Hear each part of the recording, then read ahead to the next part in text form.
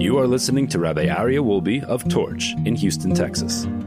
This is the Parsha Review Podcast. All right, welcome back, everybody, to the weekly Parsha Review Podcast. This week's Parsha focus, Parsha's Vayishlach, and it is a whirlwind of all of the incredible stories of Yaakov and Esav and their interaction and the fight that Yaakov has with the angel. And I urge you all to please listen to the Parsha review of this week's Parsha so you can get the full summary of what happens in this week's Parsha. But I want to point out one area of focus that I think is so essential, the struggle.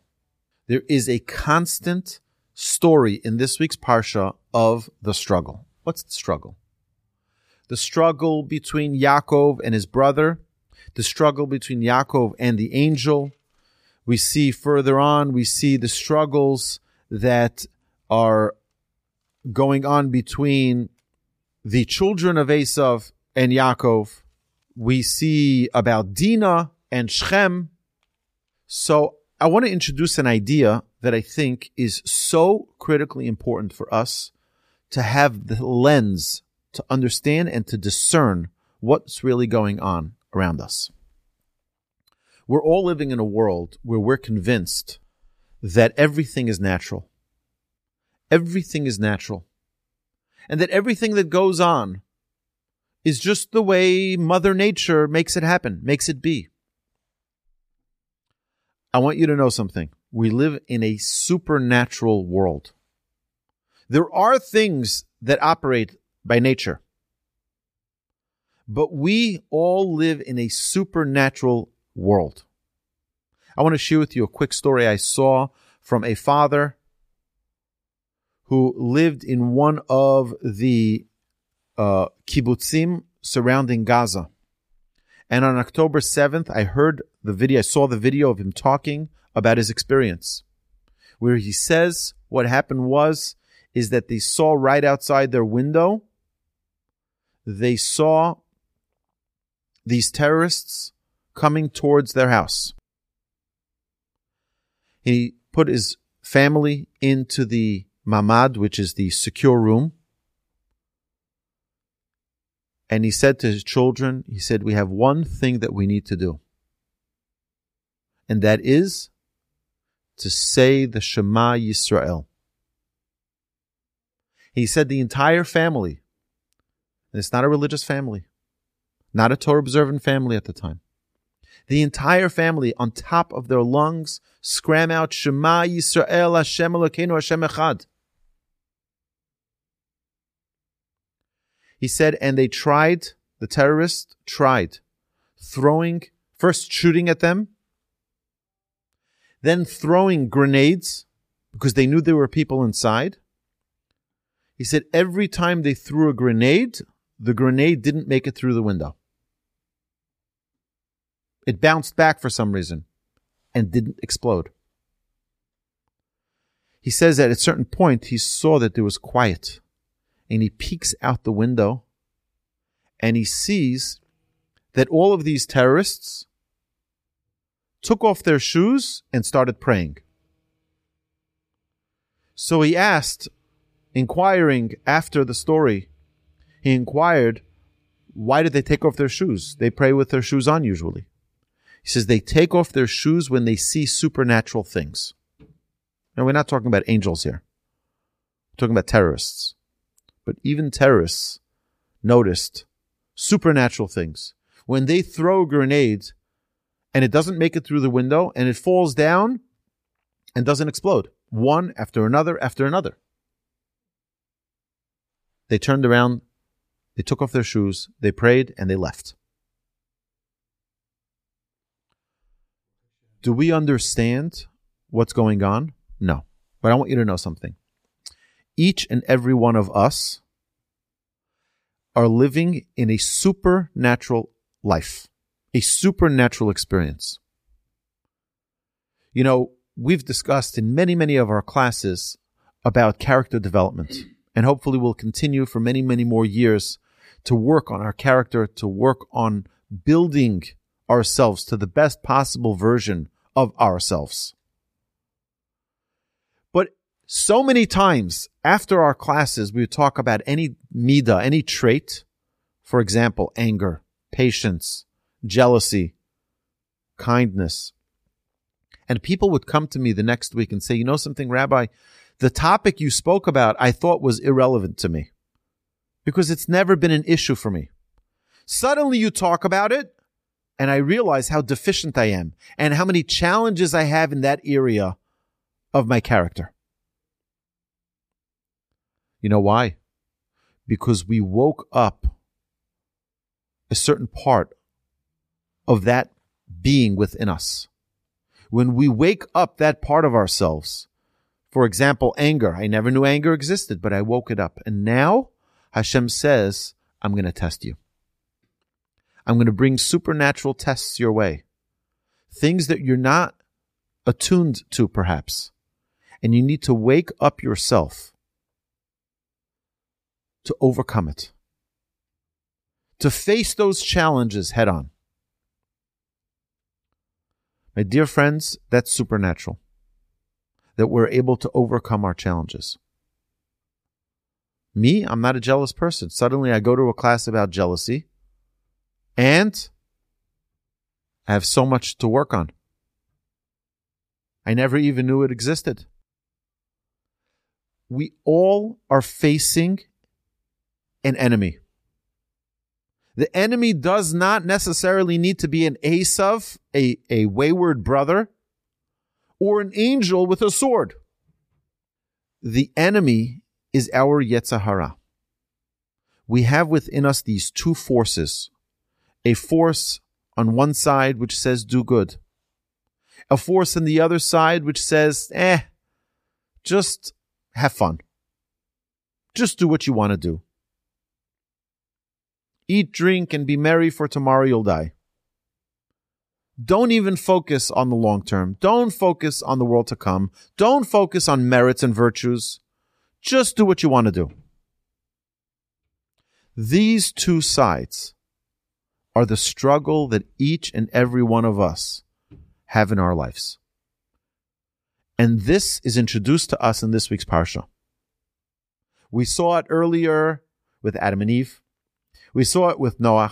We saw it with Abraham. We saw it with Isaac. And here we see it with Jacob as well. And we see what it means to never stop overcoming our trials and our tribulations. Jacob, in the middle of the night, is alone. What does it mean you're alone? You see, we're in a world where everyone's just like, just be normal. Be like everybody else. What does it mean, be like everybody else? I need to bring you back maybe 30 years ago. My father doesn't get drunk almost ever, except once a year. Once a year on Purim. And my father is a man of absolute truth. May he live and be well. Together with my mother, are committed to welcoming people always into their homes. But my father, if he thinks something, you know what he's thinking. He says it unfiltered, with no buffers, with no bumpers. It's just raw truth. So I remember my father, Purim, drunk. And you know what the Talmud says about someone who's drunk? Nichnas yayin yatsa sod. You want to know the truth about a person? See them when they're drunk. You'll know everything. And my father is like the peak of truth is every day. On Purim, it's on steroids. So my brother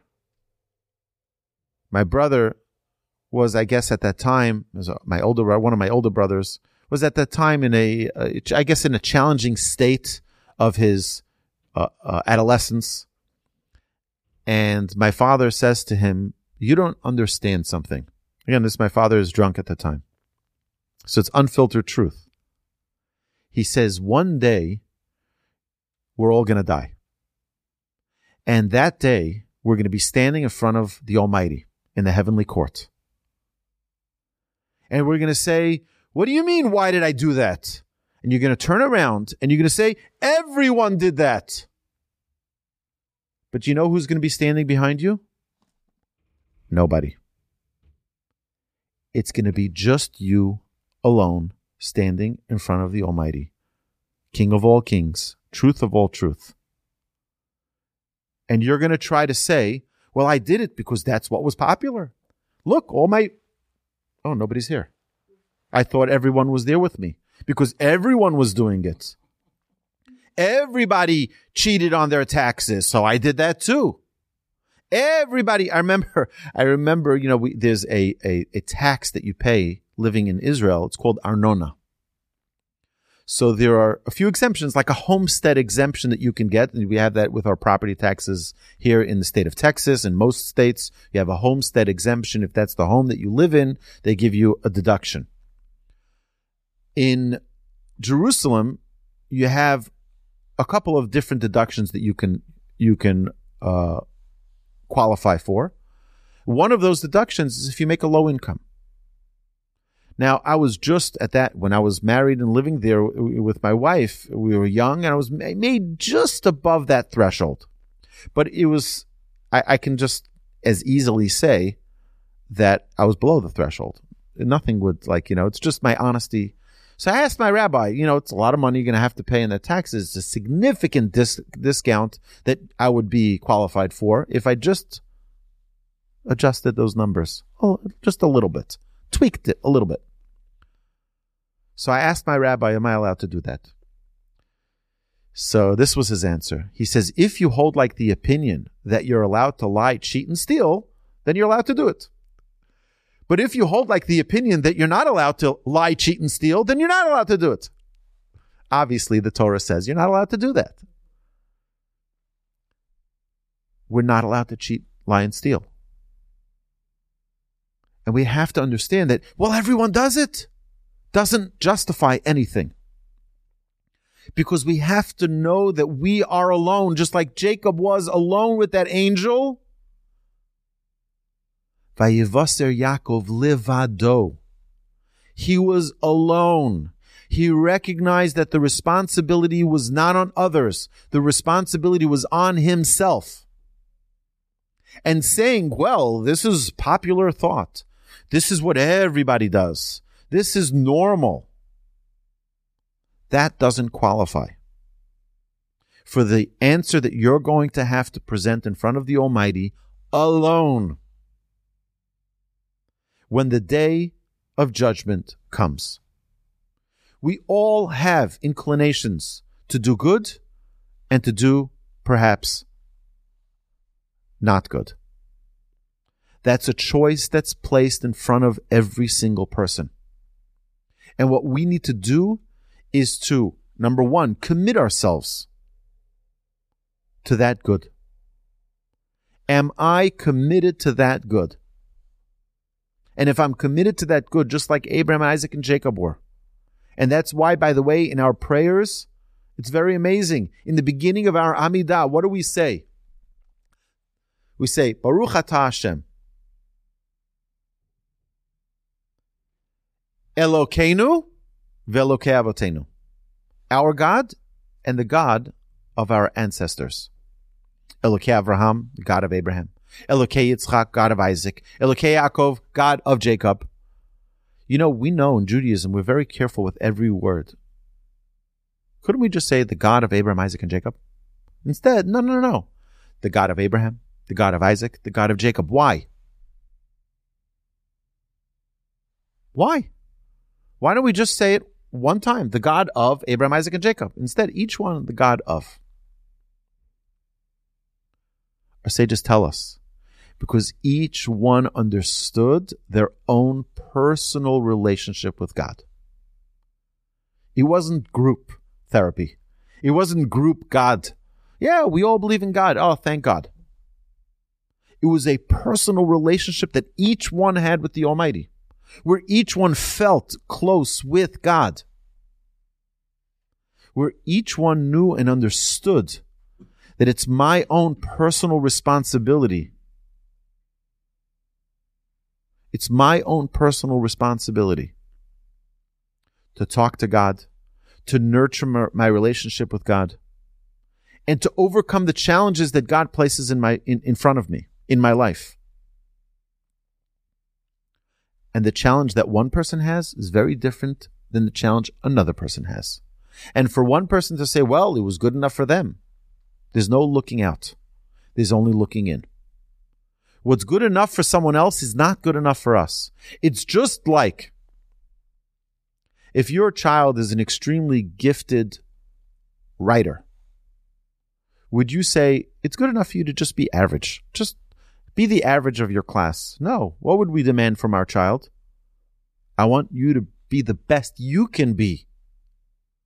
Just be an average musician. No. You're a gifted, talented musician. I want you to excel and be the best you can be. Not related to anybody else. You can be the greatest you can be. Because your talents are far superior than anyone else's. Imagine, take a modern day example. Elon Musk, I think, is such an incredibly talented and gifted person. He runs some of the biggest companies in the world. Whether it be Tesla, whether it be SpaceX, whether it be the Boring Company, whether it be Twitter, X, right? Whatever company you think of, and he's the CEO of each of these companies. I think running them almost flawlessly. Imagine if he grew up with a mentality that it's just enough to be okay. Be up to par with everyone else. Be average. He's well beyond average. And I think that's an example for us to all take a lesson for our own personal lives, where it shouldn't suffice for us to just be average. Yaakov fights. He fights in the middle of the night all alone to demonstrate how he is unique, how he's not going to give in to just being part of everybody. Median, normal. No. What happens later on in the Parsha? We see something which happens to Dinah. She's abducted. She's violated by Shechem. And what do the brothers do? They use trickery, which Jacob is very upset about the trickery part. Later on, he reprimands them for using that trickery. Klei chamas b'choroseim. We don't use trickery. That's not our language. As Jewish people, we don't use trickery. That's a weapon of others. They destroyed the entire city of Shechem. Why do they do that? They do that as a representation of you need to fight against evil. You need to fight against evil. You can't allow evil to infiltrate. It's so important. We have so many tools today that are such powerful tools that can be really powerful, awesome tools, and can be really damaging tools. Tools that never existed in the world. I'll give you two examples. YouTube. YouTube can be such an incredible tool where you can learn, you can get education on how to build a house, on how to repair an engine of a car, how to fly a plane, how to save lives. It's endless the amount of education you can get from this tool. But what can it also be used for? It could be used for the most devastating thing in the world. How to be evil, how to waste time, how to be, a suicide bomber. You can watch the videos. All the terrible things in the world. We all have choices. We all have struggles. And that is this week's Parsha. This week's Parsha is recognizing that we have a choice to make. Do we just say mediocrity is enough and I'm fine with it? Or do we just say that I'm going to give in to whatever is the norm of our society? Or do we say, I have my own unique mission. I have my own unique task, my own unique role, and I need to maximize my own potential and not compare myself to anybody else. There's no one who's greater than me and there's no one who's worse than me. There's only whether or not I am maximizing my own potential. That is the struggle. Am I letting go of my potential? Just saying, it's fine. It's fine. I'm just up to par with everybody else. Am I not allowing myself to be the greatest version of myself? That's the struggle. The struggle in Vayishlach is never saying good is good enough. There's a fabulous book. It's called Good to Great. And the way the book begins, the book by Jim Collins, does research on why some companies are great while other companies are just good. And he starts off the book with an incredible short sentence. Good is the enemy of great.